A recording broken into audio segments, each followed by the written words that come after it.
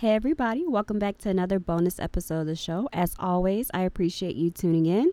So, this time we're going to start things off with Young and the Restless. So, starting off in the land of Genoa City, I do not like that Lily and Billy slept together. I love the actors, both Jason and Crystal, so don't get me wrong here. It's just not the pairing that I want, and it's not the pairing that they first offered us, you know? And it's just like, why? I want new stories, not old pairings. Why? They tease us very heavily, Amanda and Billy, just to abruptly shift. And before I continue on, as always, just remember that I am voicing these thoughts in the order of the episodes as I've seen them. Cool. So moving forward, if you like order, even pacing, fulfilling, refreshing things, and things that make sense in your life, don't tell Amelie fans to get over it. That's all they're asking for things to be in order, even pacing, fulfilling, refreshing, and make sense as what has been seen and brought to us. So there's that. So Chatham. The Chatham fan in me will always stand them. But in real life, me who wants, healthy relationships and interactions, it's like, girl, run like in the opposite direction or make him work harder. I just feel like she took Adam back way too easily. I am interested a little bit in seeing where this illness storyline with Chelsea goes because she was passing out and having headaches too often, so I knew something had to be up. And before I forget, no shade, all honesty, I was not here for Abby's wedding being the 12,000th episode focus. Like, they spent 5 or 6 days on the wedding? And for what? It should have been half an hour at best. And, let me tell you again, this is no shade whatsoever to the actress. Again, me and Melissa went to the same college. So at different times, of course, but we went to the same college. And so I'm always going to rep her. But I just don't feel like that should have been the 12,000th episode of the show. And yeah, I prefer her real life husband. But this just didn't need all that screen time. It chewed major scenery for me. But the wedding, no matter how wholesome or cute the flashbacks were, is not a pinnacle episode or storyline. It should have been something, that would have been seen as a classic, a major, fiery, soapy episode. It's something that I won't remember next month, I promise you. So regarding Billy, I am so tired. I'm sorry, not Billy. I just linked them again in my mind. Anyway, I'm talking about Amanda. I'm so tired of people trying her like she's not skilled. Like, yes, she has a specialty, but she does have training in criminal law. She also has a 0 loss record, reputation, whatever you want to call it. And she had a bond with Billy. If she didn't feel confident, she wouldn't do it. So Jill, no shade, just honesty, have a seat. And to those, who watch the show and question it all, I ask to you, when on a soap opera has anything made 100% sense? And even with this soap opera right now, outside of that, a lot of things are not making sense. That's the case with most of the show right now. So I just don't understand why that one was so questioned so heavily. And, people were so happy that he fired Amanda, but whatever. So let's also really quick talk about reality because I want to touch on why Billy fired Amanda. And I want to talk about it because what you saw, Michael pressuring for a plea deal and Amanda presenting it, this is reality, especially for Black and brown defendants. They're often pressured into plea deals when they actually may be innocent due to, lack of education, feeling there's no other way, wanting to get back to their families as soon as possible, lack of money, resources, and DAs and attorneys with no moral code. So that's just speaking to reality. Look into it if you want to know more and educate yourself, but I'm going to move on and jump back into the soap that we love so much. So once Billy was arrested, I figured that the scenes he would have with Amanda would just be relegated to just lawyer talk. And it's like they aren't even friends anymore. Like at this point, they're just somewhat cool coworkers. The energy, the tone, all of it is different. And I just dislike it a lot. And I'll leave that there. I hate Jordan, the girl that's influencing Faith and that influence that she has. I'm ready for the storyline to his, climax and then wrap up. And I want to say it was weird, the whole call and voicemail that Chelsea left Chloe and the chat that Chloe was having with Kevin. I'm pretty sure they both knew the relationship was over or the friendship was over, and that ended weeks ago with that whole ultimatum. So everybody said their piece already. It's over, stop dragging things. I will say, and I think I've said it before, I'm team late, but it just feels so fast for them to start dating, especially with the conflicted feelings and love that she expressed for Devon not too long ago.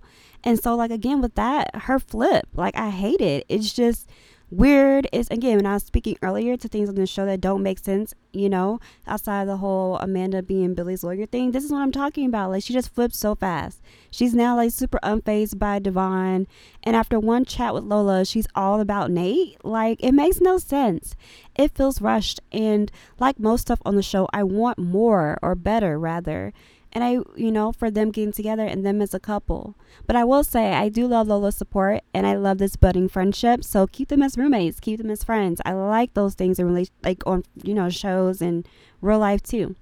I dislike that Devon saw Elena and Nate and then wanted to have a dinner date with Amanda. It's just wrong for her to be used. And I hate right now that she's kind of like not truly desired by anybody. Like, that sucks.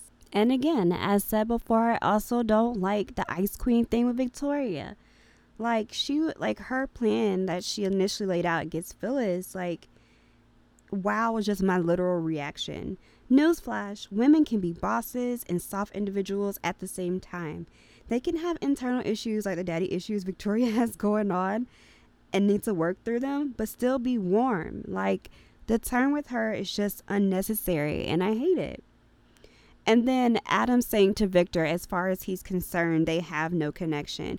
Oh, but sir, you most certainly used your name and that connection and the privilege it brings to get Chelsea to the doctor sooner. So, but honestly, right now, Adam is also coming across as heartless. Victor's been chill and he's been doing so much outreach, and they both have done enough to call it even and move forward. Black sheep Adam is so tired and I'm over it. Unite him with the family for, at least a year. Do something new in all capital letters. But another thing that I'm tired and I'm not here for, Billy dismissing and brushing off Amanda. He acts like she's nothing now. Like, writers, what is going on? Anyway, there was a cute sibling scene between Lola and Ray. But yeah, I'm the older one, so I'm the one that teases my younger sibling. But that's a wrap on my thoughts for Young and the Restless, and now I'm about to shift to GH. Alright, so switching to GH. The Michael and Corinthos praise, like, it has been so heaped on, and it's old. I like the mob, I don't have a problem with most of the characters involved, or actors involved, and things of that nature. But come on, y'all. Like, especially with Michael, it's piled on. He is not the second coming of Jesus. And he's like, his last 100% real chemistry was with Abby, the dancer.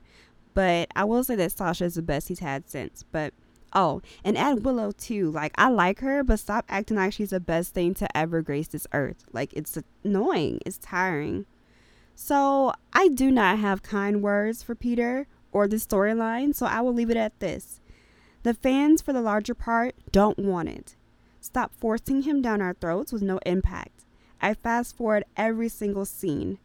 Listen to your audience. They, not behind the scenes relationships, keep you in business. It's, chipping away at screen time that could be used more thoughtfully, and I'll stop there. James Patrick Stewart has such a knack for comedic timing. When he said to Anna, I think they let Dante go a little too early. The way he delivered it, and I cannot mimic it well at all, the way he delivered it was just gold. But back to Michael. One pairing I did secretly want for him is Maxie and Michael. That can still happen if they remove him who shall not be named again. Put Chase and Willow back together. Sasha can go with Brando or Dante. And, I just want to say I don't like the angst between the quad. And all this never should have happened, And I hate Chase and Sasha looking like beggars. They destroyed what was such a cute little friendship gang. Like, I hate that. So one thing on GH right now that's piquing my interest besides Neva is that Martin Gray and Cyrus Renault are brothers. They are finally doing something with Martin Gray, so I'm excited about it. Sam wanting out with Jason, understandable but too late. You know, you have at least a decade of history with him. You were shot by Manny because of him.